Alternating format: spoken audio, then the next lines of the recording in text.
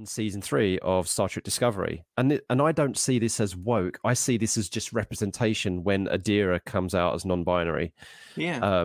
In to Stamets and Culber, and they just off the bat just get it, and like I was like, because I remember wishing for that affirmation for myself as well, and like then hearing the story that actually the actor Blue Del Barrio had not long recently had come out in real life, and actually they played that into the script as that they just come out as non-binary in real life, but they put it in the script with the consent of Blue Del Barrio, and along with, they were advisors by GLAAD, the charity GLAAD in the United States. And it was just such a beautiful moment. And I don't see that as woke. I see that as acceptance and representation.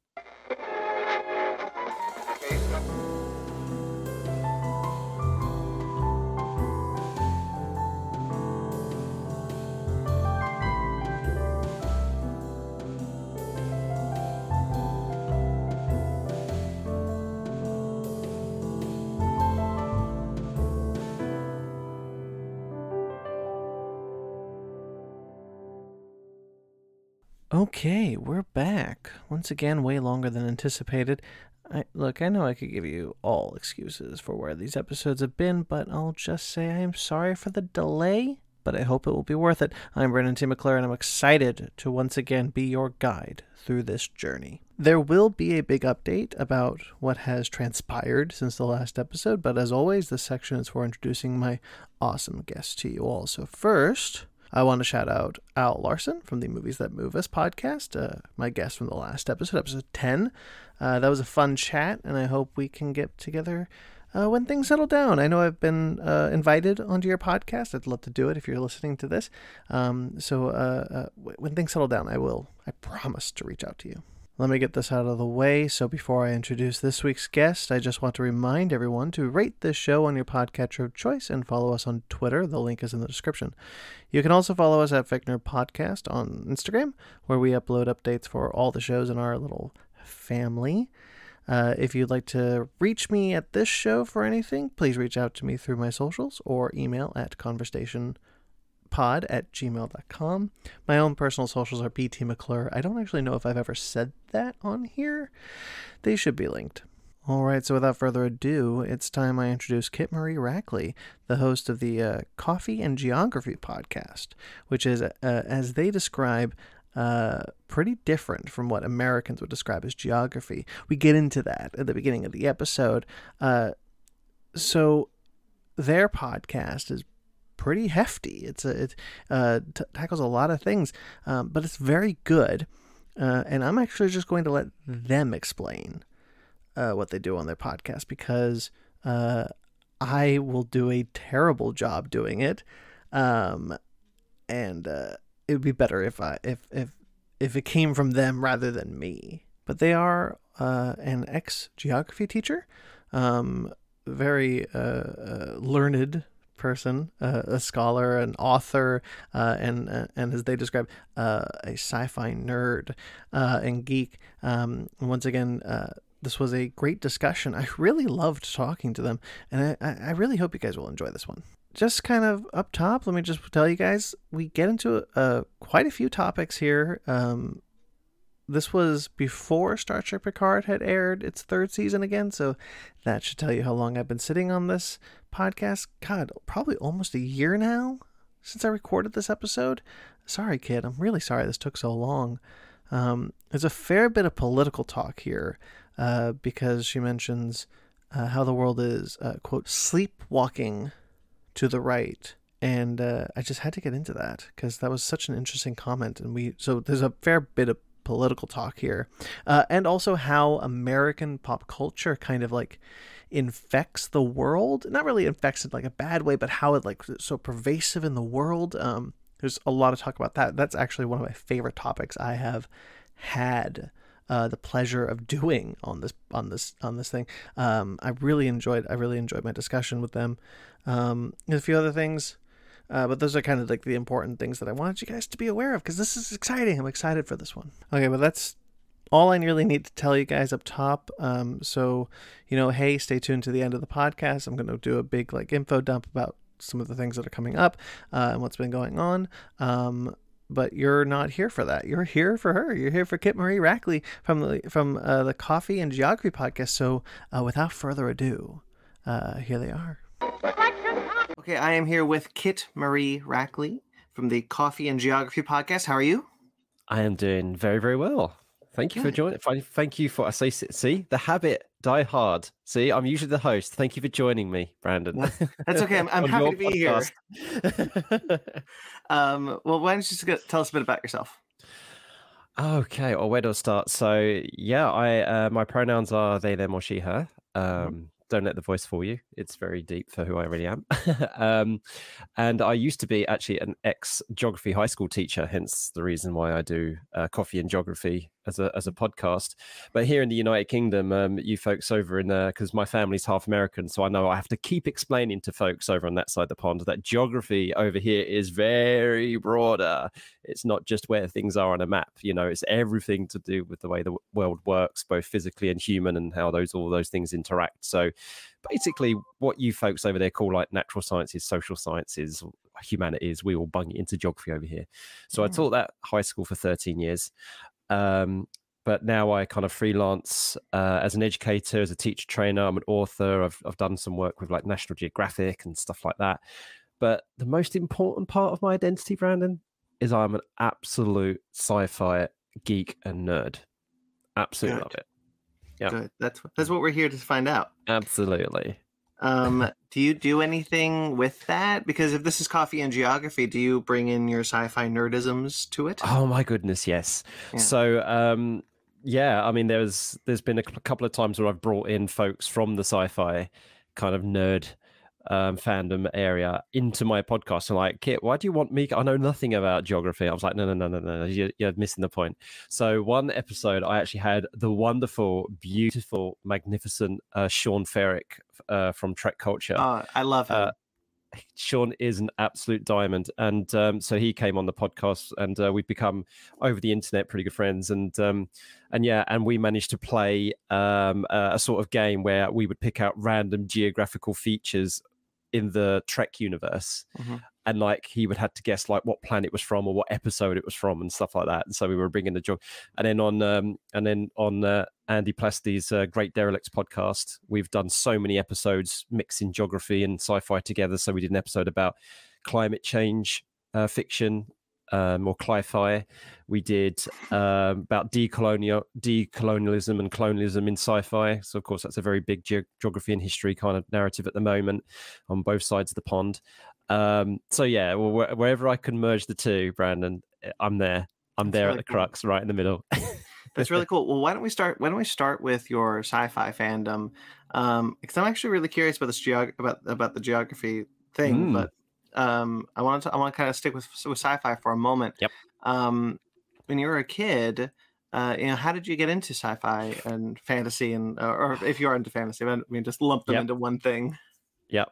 Okay, this is absolutely fantastic. I mean, I've always loved space and stuff like that. My first project, my real project, I really took a lot of pride in when I was in year 13, so second grade. I was in second grade, year 3, second grade, and I did a big poster book about space and the solar system and stuff like that. And I did page about Mercury, page about Venus, page about Earth, and then a double spread about the Apollo moon landings. And then the very last page wasn't like another fact about the solar system or something like that. It was about the Enterprise D. Oh, interesting. Mixing up the Enterprise D and NASA's space shuttle. It was just like them, like picture of them two meeting in space. So that was obviously, that was not long after the Star Trek: The Next Generation to come out, because that was in 1987, I believe. So that was roughly about the same time. So it was the Next Generation that really got me into it. Of course, I as every kid at that age had seen is Star Wars and stuff like that. But really, that really got me into it, like in deep, was, and I know it's not as it's niche over in the United States, but over here in the United Kingdom, it's cult. And that is Thunderbirds, Jerry Anderson's Thunderbirds. I've heard of Thunderbirds. Yeah. Oh, Yeah, so if for those of you folks who don't know what Thunderbirds are, it's what Jerry Anderson coined super marionation. Basically, puppet on strings, but filmed with pyrotechnics. There were solenoids to make the mouths move at the exact same time that the actors were talking, the voice actors were talking.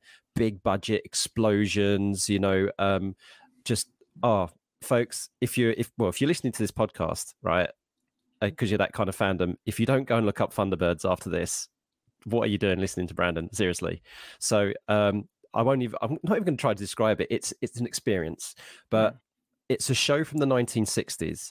So my dad got me into it when it had a rebirth in the it came back on the screens, was remastered a little and came back on the screens over here in the United Kingdom in the 1990s, which is when I got into it. My dad took me to the movies to watch Thunderbirds Are Go when it came back into the movies. And then after that, it's like anything. This is my bag. I love it. And that's it from then on. I've not really looked back in terms of anything to do with sci-fi.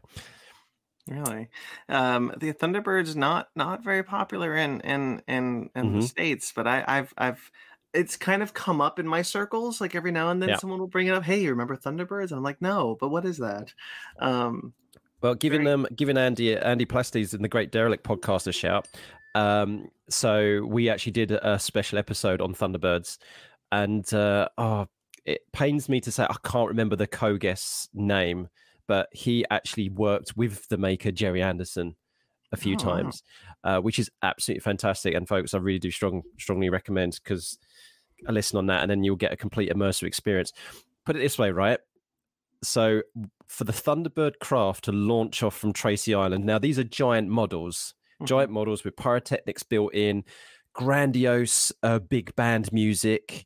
The music, the Barry Gray theme music is very iconic over here. So for one of the Tracy brothers, so for Virgil Tracy to go down the secret chute, get into Thunderbird 2, for Thunderbird 2 to roll out of the hangar, this big behemoth of a carrier, come up to its ramp, get raised on its ramp, and to launch off into, to go with its rescue. I think we worked out, took almost that sequence, took about 2.5 to 3 minutes. With the and that, because in those days you could do that. You could have 3 minutes of a ship launching. It's called ship porn. We love it. Exactly. Ship porn. But I just loved it. And I wonder if my dad, because I was very hyperactive, I've got ADHD and stuff like that, but it was one of the few things which actually would sit me still. Interesting. I'm really curious about here's the thing. I love this. I love you talking about Thunderbirds. I think that's wonderful. I am always so interested in the difference between popular culture within countries, because so often, being in America, we kind of get into our own little bubble. Like, obviously pop culture is just culture. Everybody loves our things. We make Star Trek. Everybody loves Star Trek. We make the Marvel movies. Everybody loves the Marvel movies. Like, so we could get really insular and not really think about what could possibly be so popular in different countries. Now, every now and then, something like Doctor Who would come over to the States, and that would become really popular. But Thunderbirds is such an interesting thing. Like you're talking about, like it's a really popular property over there, but here it's nothing. I find that so fascinating. Well, I'll give you an example. So one of the schools I work at the moment, I park my car a little bit far away from school so I can go for a walk. And on this walk, no word of a lie. And again, if you know Thunderbirds, you'll get this reference, folks. But if you don't get this reference, you'll understand how much of a cult it is over here. So I walk in this effectively, it's a very small rural town in Norfolk in the east of England, so the middle of nowhere really. I'm trying to think of the equivalent of probably a town in the Dakotas maybe. And I walk past this house every time I go to this school, and in the driveway is a bright pink car, not exactly the same car that's in Thunderbirds, but it's a bright pink car, and the license plate or the number plate says TB04 FAB.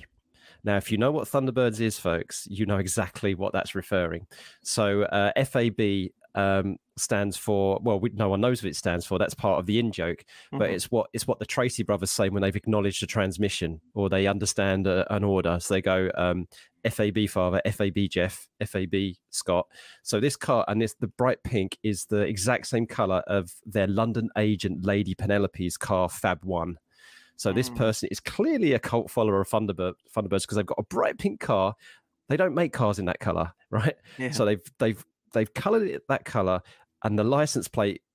I mean, I know it's quite easy to get your personalized plates over in the States. Here, it's a little bit trickier, but you can do it.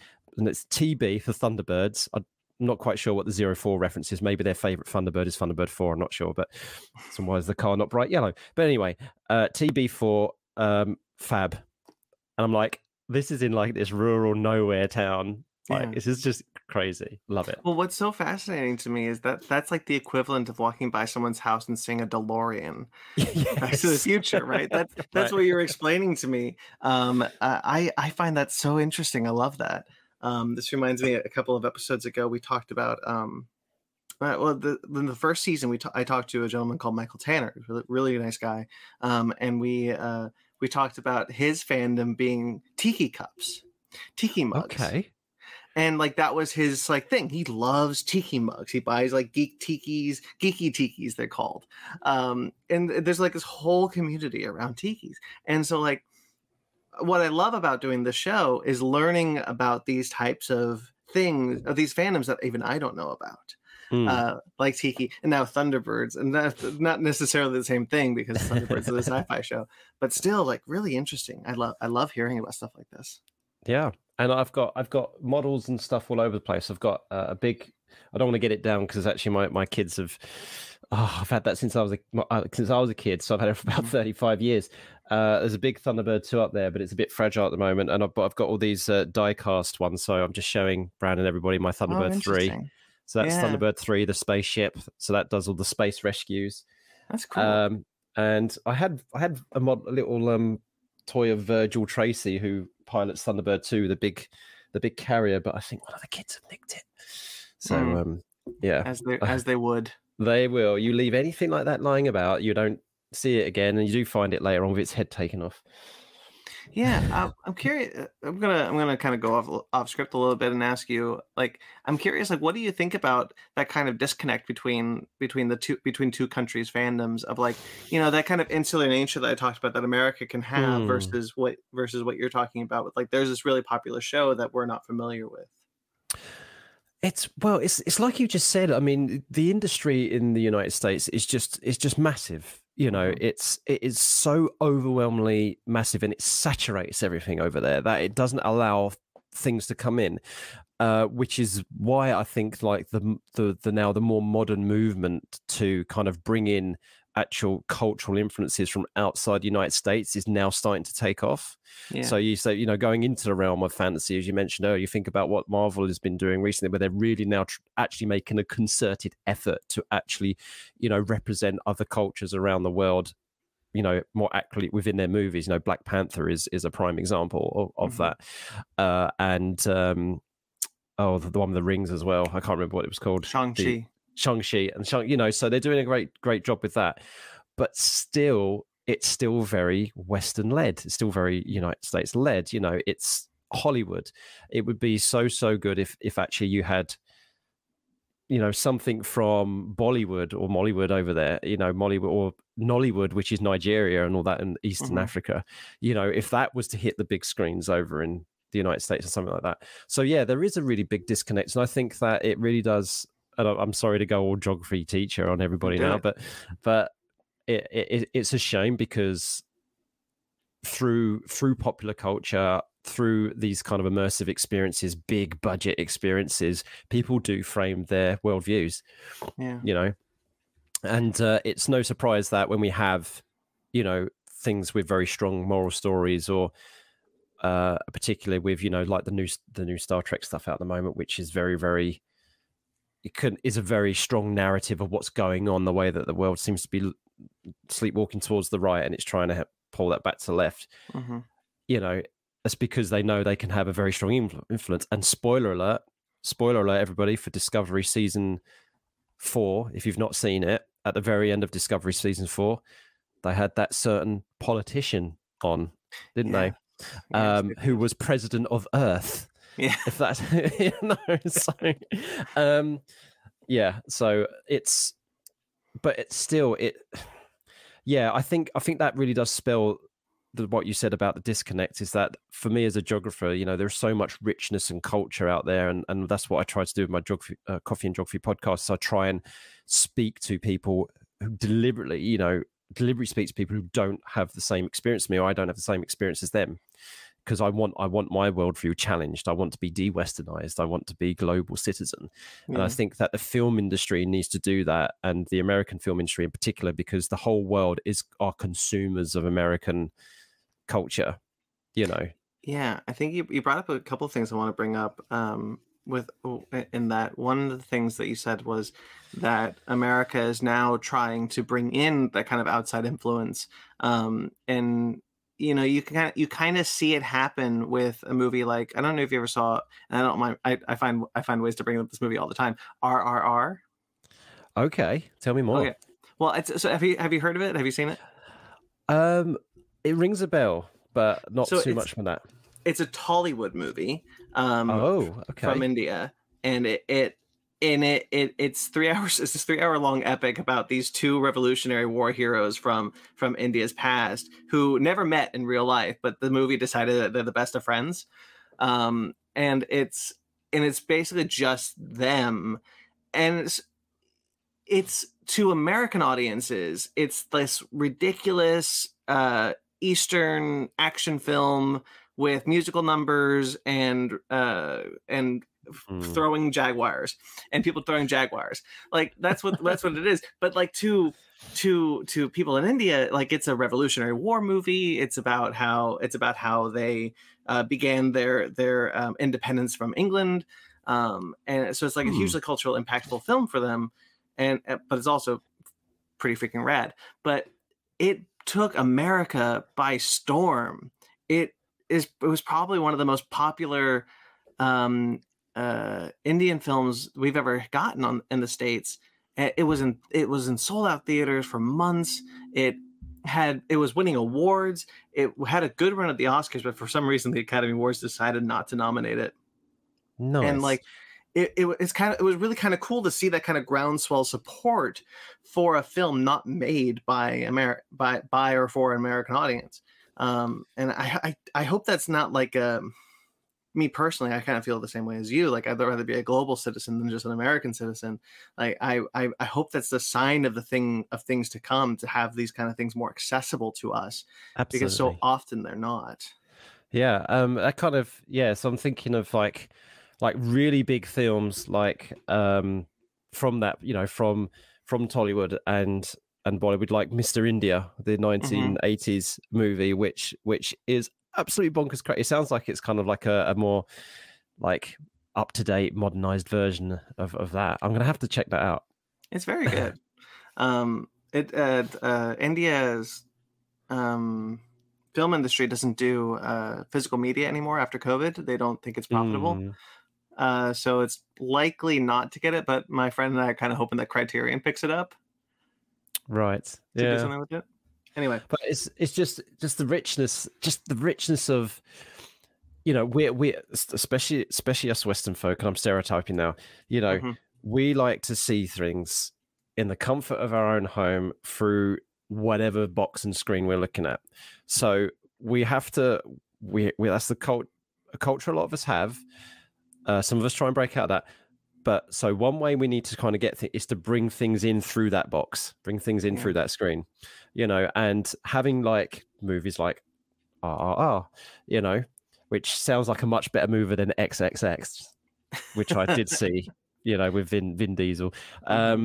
So, and that's the way to do it. And I think we've got, it's a lot more exciting if you just take a little, it's not so niche anymore, I don't think. People just go, oh, look at the foreign movie titles. It used to be its own category as well. I don't know if you remember that back in the day. It's like foreign movies. It's like, no, like break them down into what they are. They're genres, Yeah. So what would you say RR is an action movie? Would you say that? You know, honestly, it transcends genre. No, but yes, no, it's Well, an that's action probably movie. yeah. So don't stick it in for a movie. Stick it in action. You know, Yeah. just it's such a simple thing that can be done. But anyway, I Um, digress. the other thing you said that I wanted to bring up is that you kind of slyly mentioned that a lot of kind of Western politics almost is like sleepwalking to the right. I was wondering if you could elaborate on that. I found that very fascinating. Yeah, I'll try not to get on my political soapbox, but And it's yeah, fine. It's my podcast. I can do whatever I want.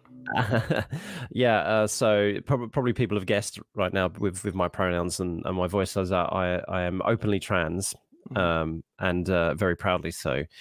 And so, you know, folks with certain characteristics, and I do have a lot of privilege, you know, than far a lot of people have. You know, I am white and I'm educated and I'm have a secure house, secure job, and all that kind of stuff. So I am insulated by privilege to an extent, but even I am feeling the kind of the hostility towards LGBTQ rights in the United Kingdom and trans rights. You know, so just very recently, you know, the English Parliament blocked a bill from the Scottish devolved Parliament to make it easier for people, for gender non-conforming folk, to self-identify.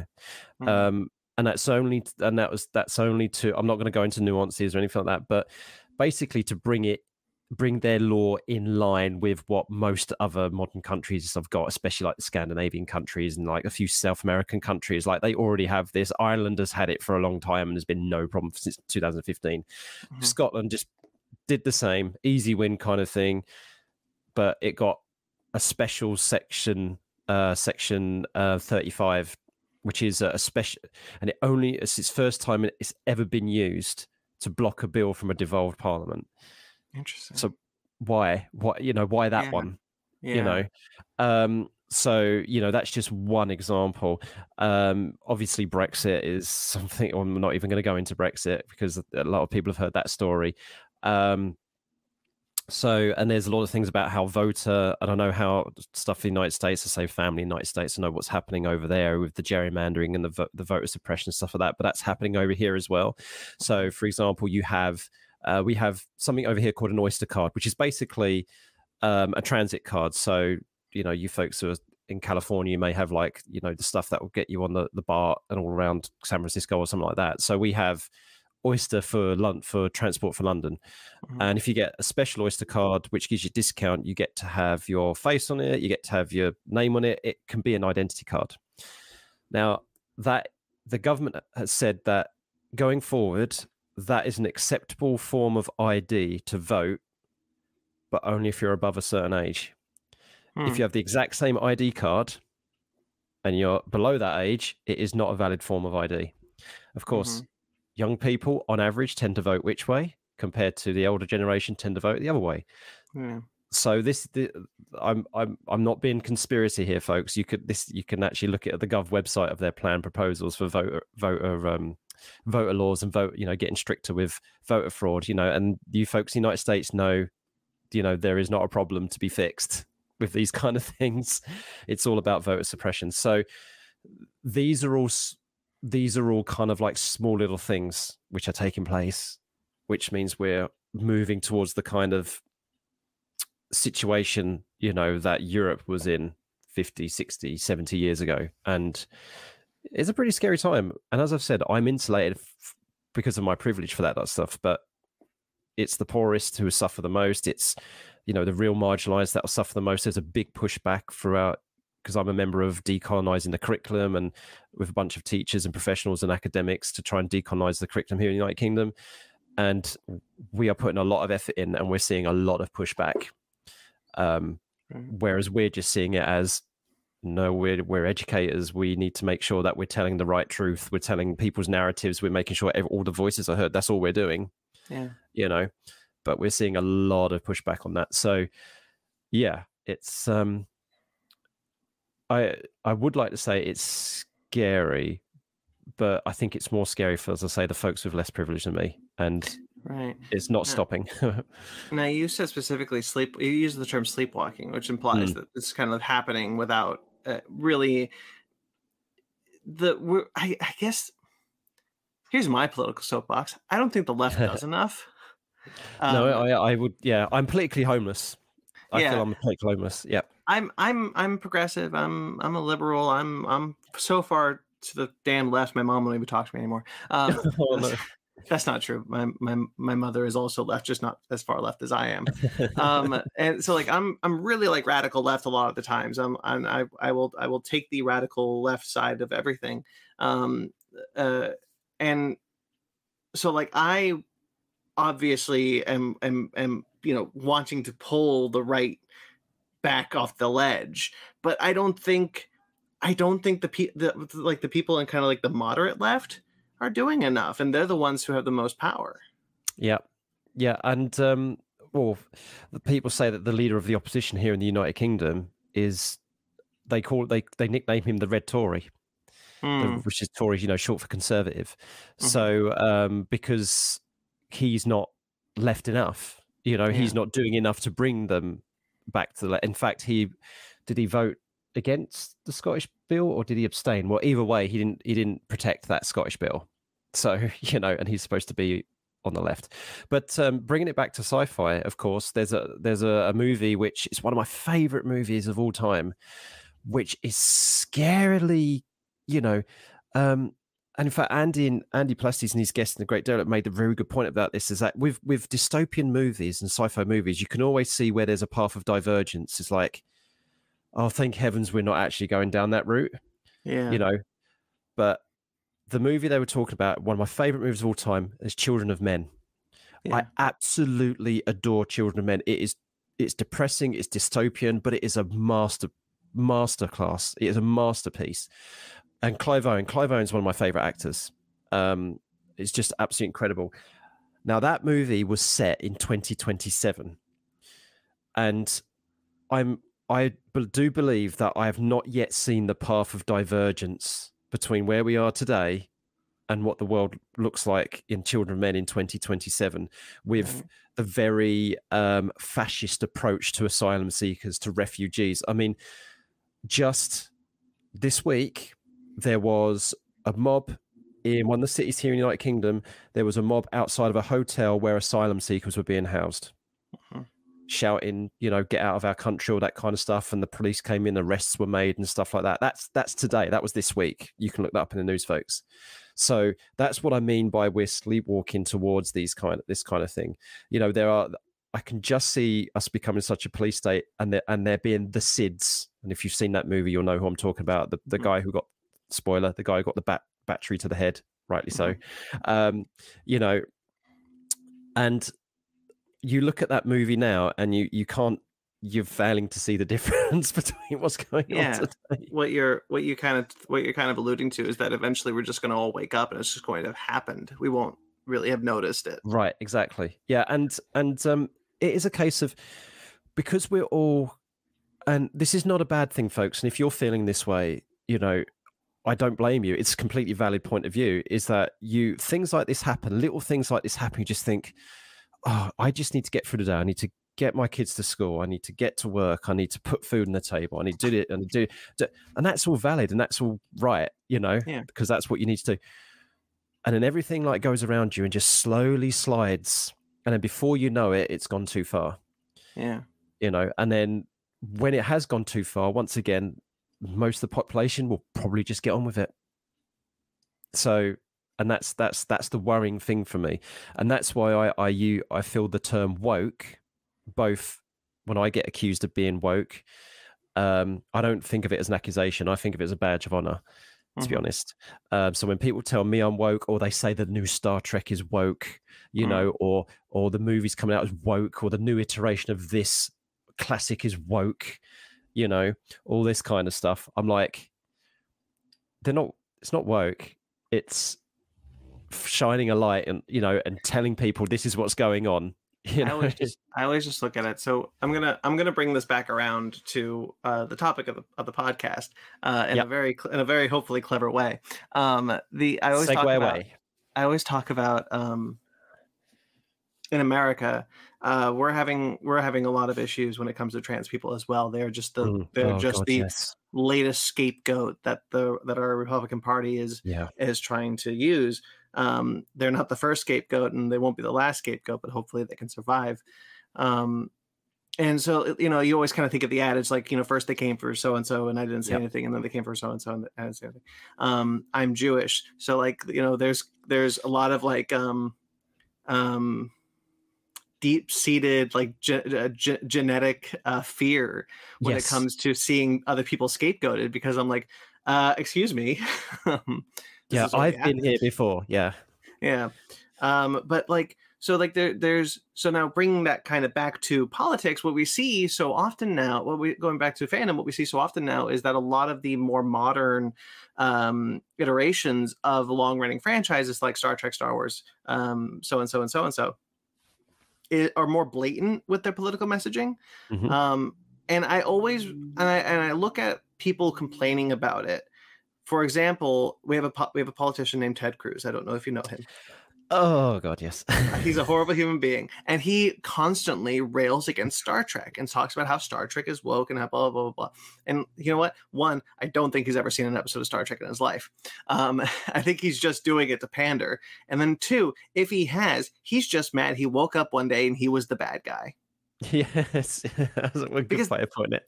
Because that's really all that just happened. These people are we the baddies? Right. It's really all that just happened is that these people woke up one day, realized they missed the point of the thing they were watching, and they were the bad guys in the things they were watching. That's a good point. It's a good way of putting it. Now, bringing that back to fandom, how do you feel waking up one day and realizing you were the good person in these stories? What a great question. Crikey, you got me there. Kind of proud of that one, actually. That's a really good question. And how do you answer that without blowing your own trumpet, as we say over here?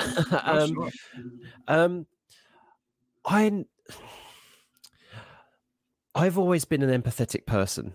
Yeah. I've always been naturally liberal, naturally progressive, and I've sometimes to my own detriment, you know, I when I started freelancing after I finished teaching, I was very bad at making money. I was terrible at making money because I was very altruistic by nature. I would be more likely to say, yes, I'll do that. Oh, don't worry for this time, you know, whatever.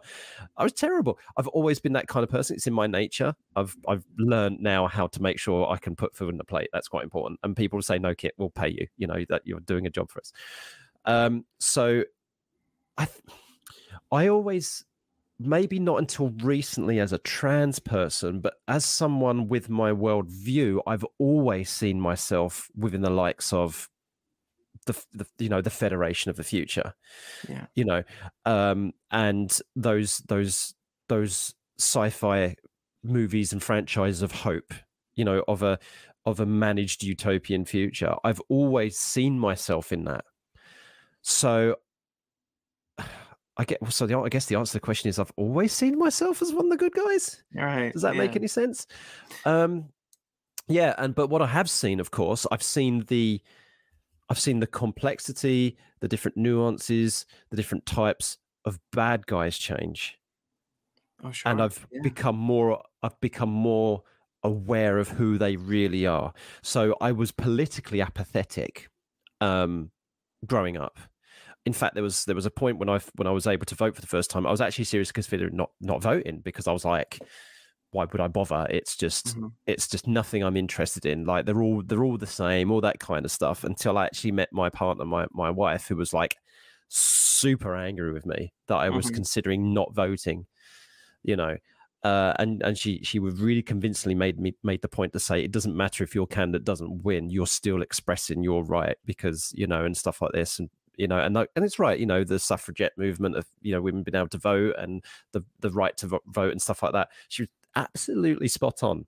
So, and now, of course, coming back to your question, is that now, because if you don't exercise that right, you don't speak up, you don't speak on behalf of those who don't have a voice and stuff like that, well, there's your dystopian future on its way.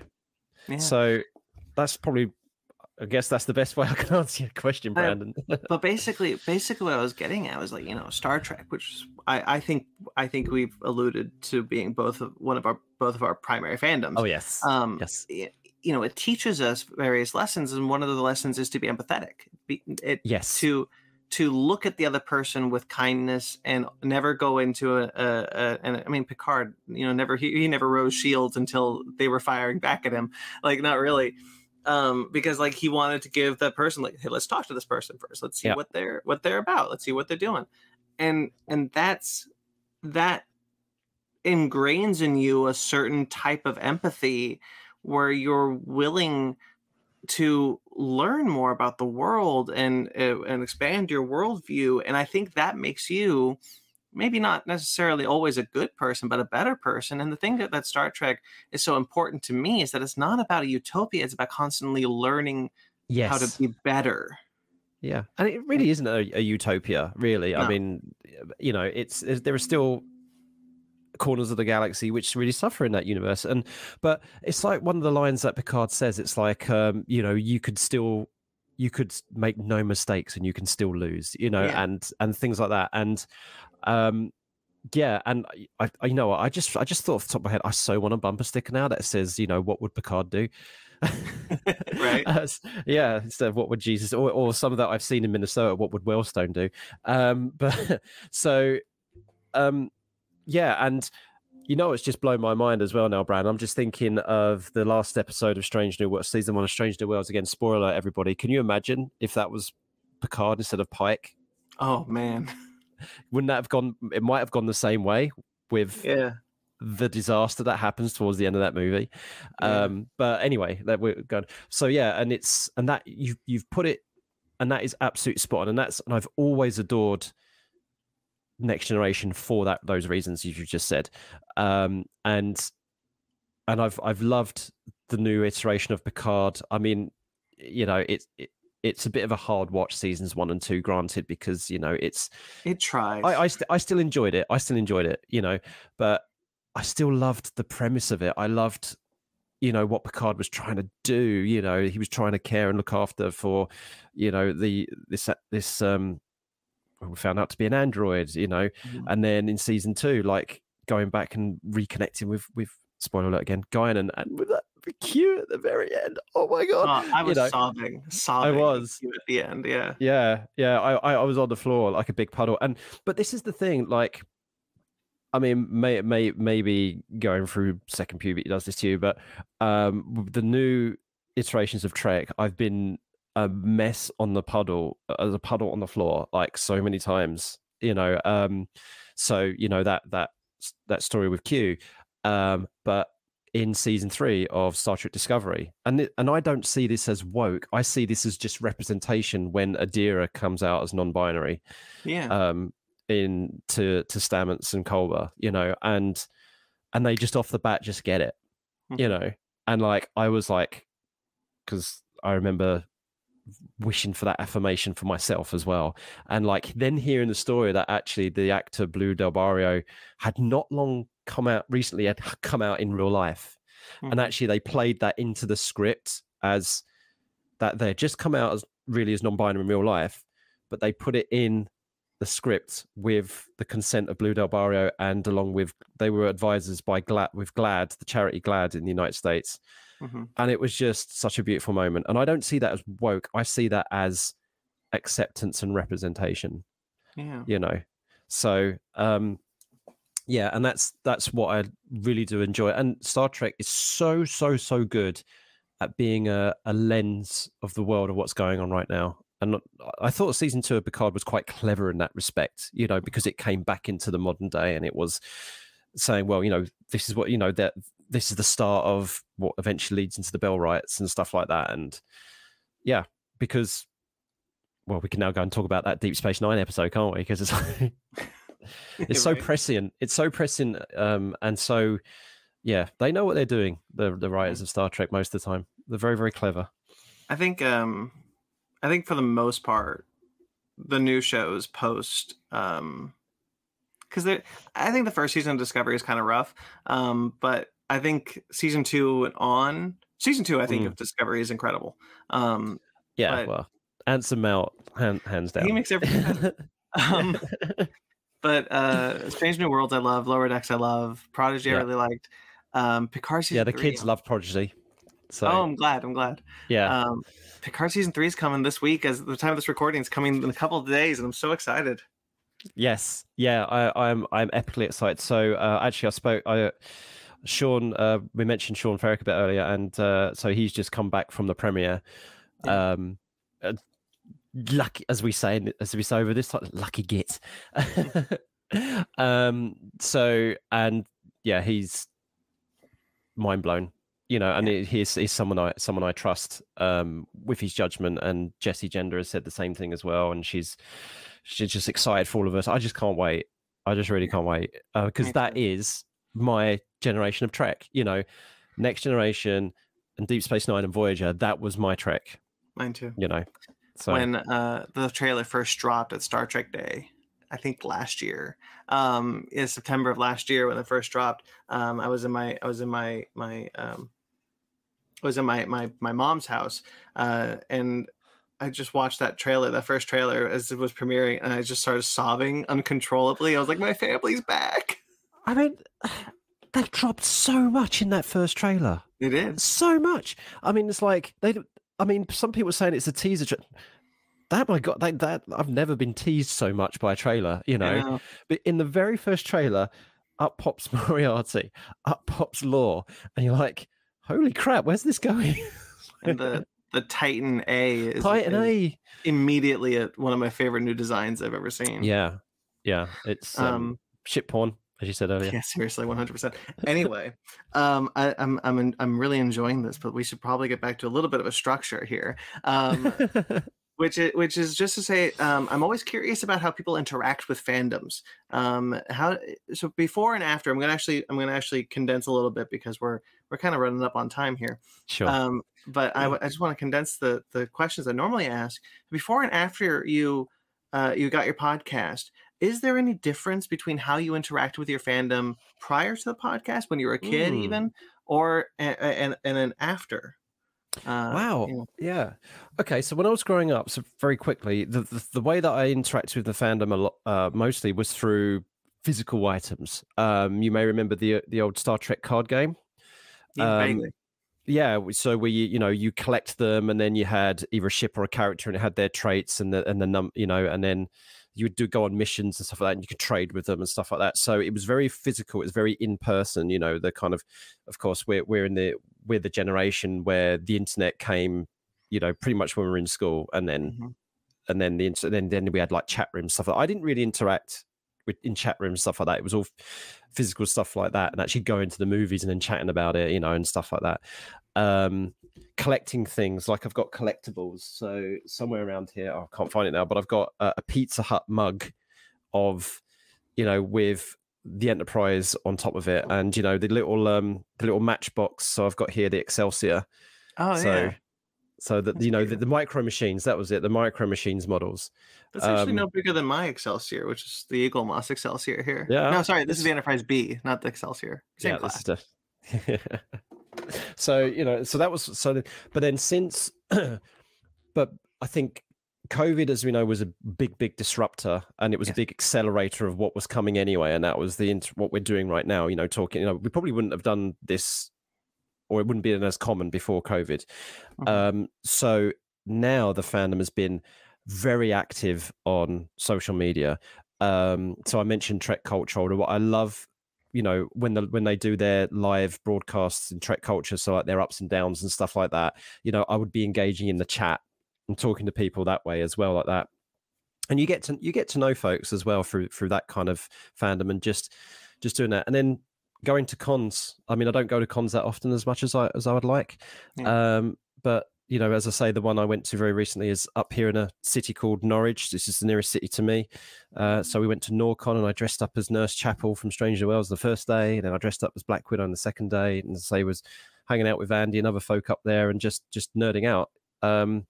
So yeah, but a lot of it is definitely online now, and chat rooms, and like talking about things and just sharing anecdotes and theories, and and it's quite nice actually. And being on Jessie Gender's Discord, it's that's the kind of way it goes for me now.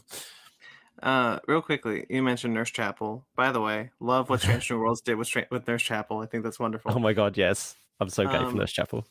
I didn't like the character in the original series, and I'm like in love with her in the new show. But one of the things I think is really important, and I talk about this a lot on this podcast, and I'm curious about to get your opinion on this, as I am everyone's. I think having a fandom safe space is incredibly important, because there is so much, and we've talked about it with our political talk a little bit ago, just on this episode. There is so much toxicity when it comes to fandom. People are railing against the new Star Trek shows. If you like these new shows, you are not a real fan because it's too woke, things like that, and it's insufferable. Yes, it is. And just still, do you think it is important to, because you talk about Jesse Gender's Discord and the Trek culture chat rooms? Would you say those are like your safe spaces, and that you value those more than just kind of like an open forum? Oh, 100%, 100%, because there's nuances and aspects that folks in those arenas get. So, for example, when in Jesse Gender's Discord, when you're talking about how something may relate to your trans identity, there are a lot of people in that room that understand where you're coming from. So, and we're small in number. We're 0 point something% of any population. So to have that place where we can all gather together and just be, our identity first and foremost is nerds and geeks. And then we're bringing in our lived experiences, as in that is where you're right. That is where our safe space are. But just the genuine fans, who live by the true, mantra of IDIC, infinite diversity and infinite combination. You'll always find a safe space for people who truly live to that mantra. So it's a safe flag. We have a shirt on our TeePublic. I don't mind. I normally don't do this, but I don't mind saying it here because it kind of relates. I designed a shirt for our TeePublic, which says, "I'd rather be a fake nerd than a true fan." I don't know if you can tell, but our mothership show is called the Fake Nerd Podcast. Yep. And I like that to be like a safe space for people to come to and find kind of a more positive look on fandom. That's kind of our mantra. We want this to be more positive than the average Joe on YouTube or Instagram or wherever. And I thought about this a lot because I noticed that a lot of people they weaponize the term true fan. You're not a true fan if you don't like this, and this. This is woke, so you're not a true fan if you don't like this. So I don't like that term. It's gatekeeping. It's gatekeeping. It really 100% gatekeeping. And so I often say well, I'm not a true fan. I'm a fake nerd. Yeah, I love it. That's a good counterbalance. I love it. Yeah, I can't stand gatekeeping. No, it doesn't make any sense to me. It doesn't. That was what I was talking about earlier about the empathy. It just doesn't compute in my brain. Why you would gatekeep? Why do you want to? Why don't you want someone to come into your fandom? Why? Exactly. Why is that so wrong? If it brings you joy, doesn't it make sense to allow other people to feel joy for the thing that brings you joy? Oh, I don't know. Yeah, I know. It's crazy. It's maddening to try to think about the mindset of someone who just wants to make their lives miserable. I know. I want one more question out of you if I can get it. Go ahead then. Your podcast. Why did you decide to start your podcast? I was feeling quite lonely through COVID, but mostly. But I want to give a shout out to the geography teacher community here in the United Kingdom, and globally, because you were talked about safe spaces. They have been amazing. When I left teaching, they didn't cast me out and say, well, you're not a teacher, a frontline teacher, you're not a chalk-faced teacher anymore, Kit. We don't want to listen to you anymore.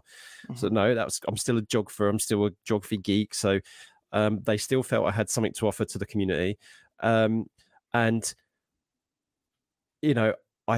one of the first public events I came out and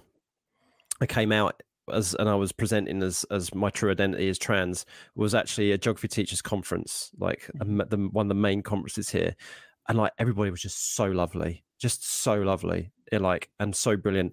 And they've protected me, they've nurtured me, they've boosted me when I've, in stuff like that. And so I thought, okay, it's COVID, we're missing everybody, we're not doing these conferences anymore. You know what I'm going to do? I'm going to start this podcast. I'll get some of these people in from the geography teacher community. We'll have a chat. It really was just a chat. We'll put it out there. If it's not really about the listens, it's just about me having a chat and just catching up with people. And it's like, oh, we really like that. It's really good. It's making us connect again. I was like, okay, I'll keep doing it then. And so I ended up with a second season. Now I'm on the third season. In fact, one of the episodes that I did was the last Geographical Association conference, actually, where I took some portable recording equipment and I did a special episode at the conference. That's cool. Yeah, and I did that whole thing where you do a live recording. I go, "Hey, welcome to the Coffee Geography Podcast." Everyone goes, "Yeah!" I was like, "I've always wanted to do that." So that's basically it. I just something for the community. I wanted to give back to the community, have a chat, put something out there, and it's got over 5,000 to 6,000 unique downloads now, which is mind-boggling. Since just for something that was a hobby and for someone who just talks too much. I mean, that's the mark of a good podcaster. Someone who talks too much. Oh, good. Well, that's all I got for you. And okay. we did run up a little bit of the time, I promise. I'm sorry about that. No, that's fine. Why don't you take the time now to plug your podcast, plug your socials, plug anything you want? Sure. So you can find me on almost any social media platform at Geog Ramblings. That's GEOG and Ramblings, because I like hiking and I talk too much. So it works. And my website is geogramblings.com. So you can find all my work on there. And if you love geography and everything's about the planet and commentary, go check that out. And my podcast is Coffee and Geography, and it's on pretty much any podcatcher that you have. So just search for Coffee and Geography with an ampersand rather than the word and you'll find it.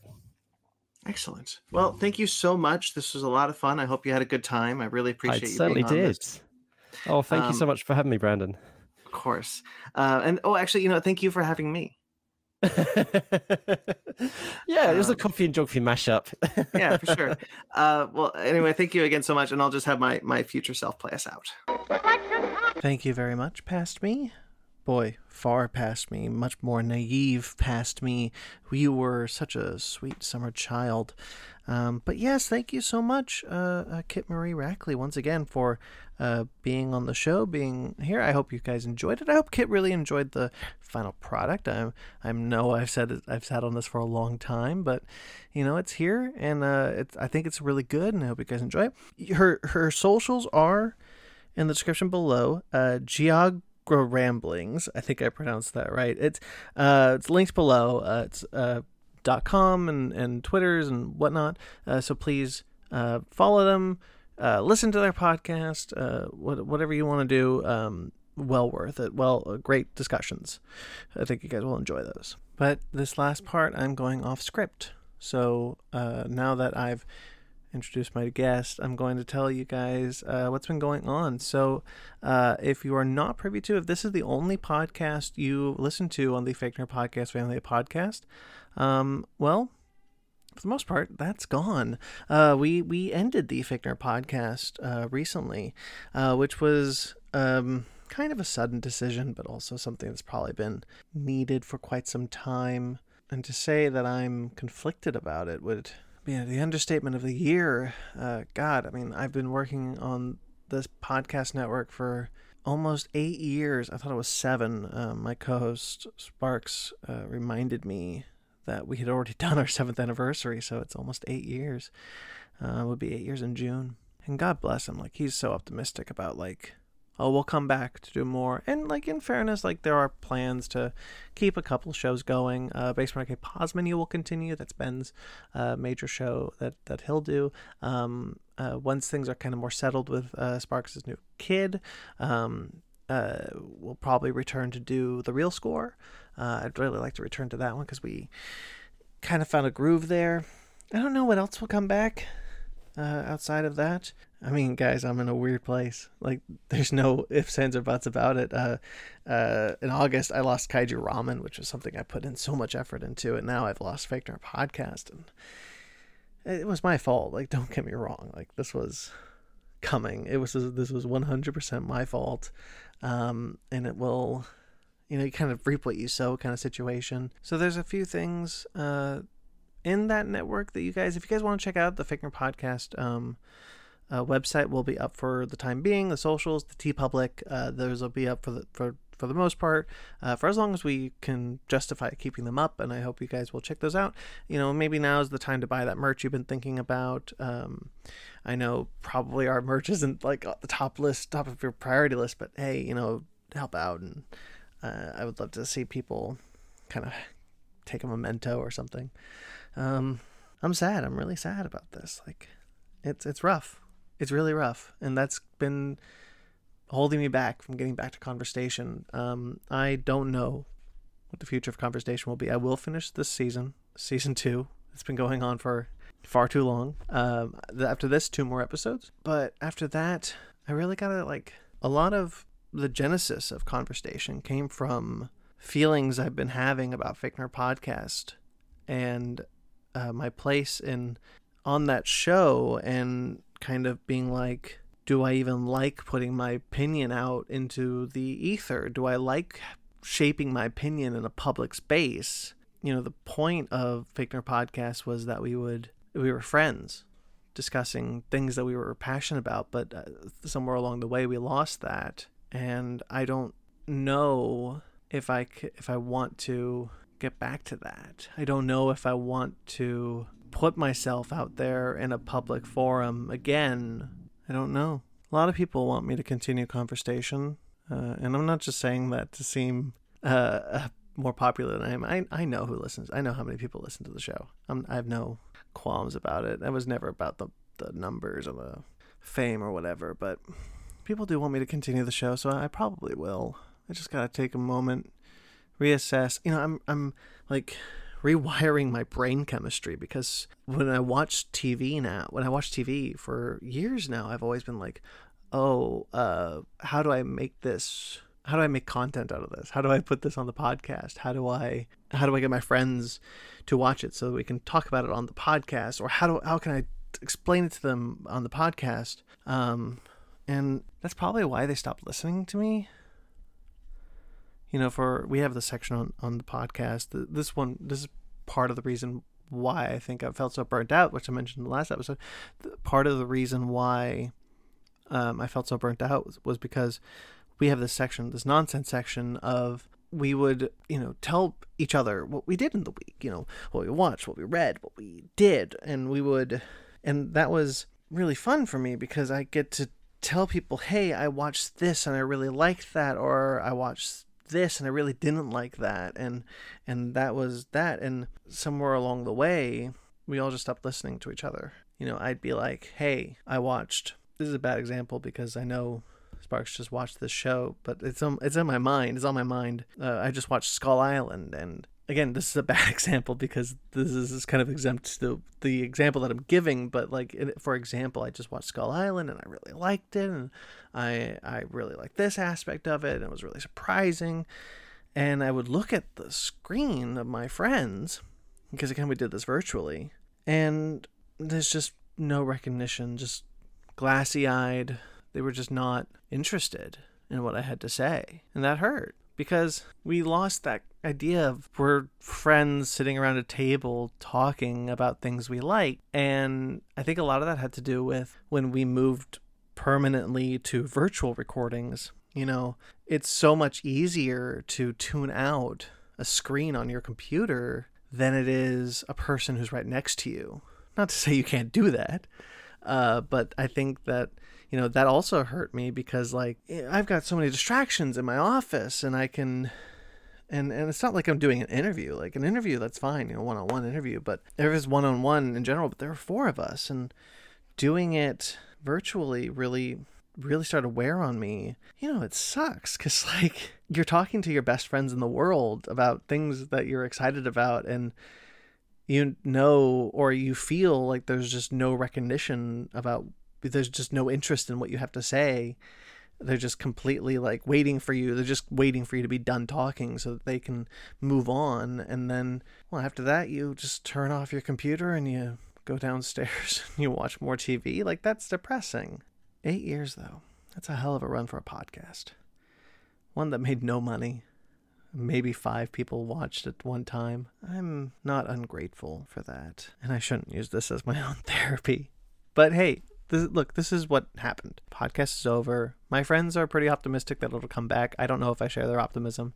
I know that not everything is going away. Like I said, Basement Arcade Pause Menu will continue. Ben excitedly has just told us that he's recorded his first new episode of the year. That's exciting. But the point that I'm getting to with all this ridiculous ramblings is that I don't know what I'm going to do. I have 2 more episodes of this podcast, of Conversation. I'm very excited for those 2 episodes. But after that, well, maybe I'll try guesting on some of my friends' podcasts. I would love to talk to Rachel Strange again. Or, like I said, Al Larson has invited me onto his podcast. Mark Reed, Andy Palacides. And, in fairness, there's still people I want to talk to on Conversation. I would love to talk to Jesse Gender. The Weekly Planet guys are still on my bucket list. With time, I think it'll be easier. Hey, look, I've taken months breaks between episodes. So imagine how long a season will take to produce. So I can't guarantee there will be a 3rd season. People want it. I'd be lying if I said I didn't. I was never cut out to be a podcaster. Too thin-skinned. Comments online don't necessarily bother me, but I get heated really easily. I get triggered really easily. And,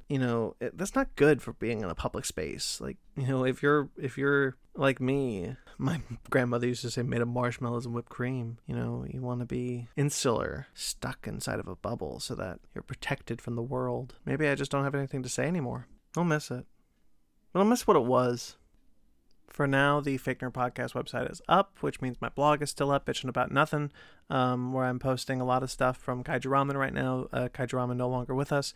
So if you want to check out some of the pieces that I wrote for them, they are all on my blog as of today or tomorrow when this is released. So check those out. I worked really hard on Kaiju Ramen, and it's just once again one of those projects that I'm really sad to lose.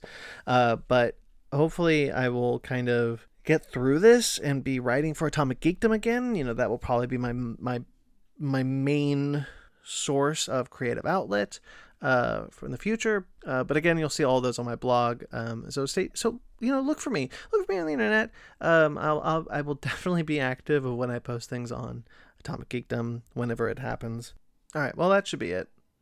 I think I've adequately explained everything unscripted. I don't know if you could tell it was unscripted, but that's what's been going on. That's my headspace. That's what the potential future will bring. The immediate future is that there are still 2 episodes of Conversation in the bank, so to be released. So hopefully I will get those out as soon as I can. They're good episodes. They're fun episodes. I hope you guys enjoy them. The TeePublic is still up. Check out our TeePublic. If you want a Conversation logo shirt, that'd be really cool of you.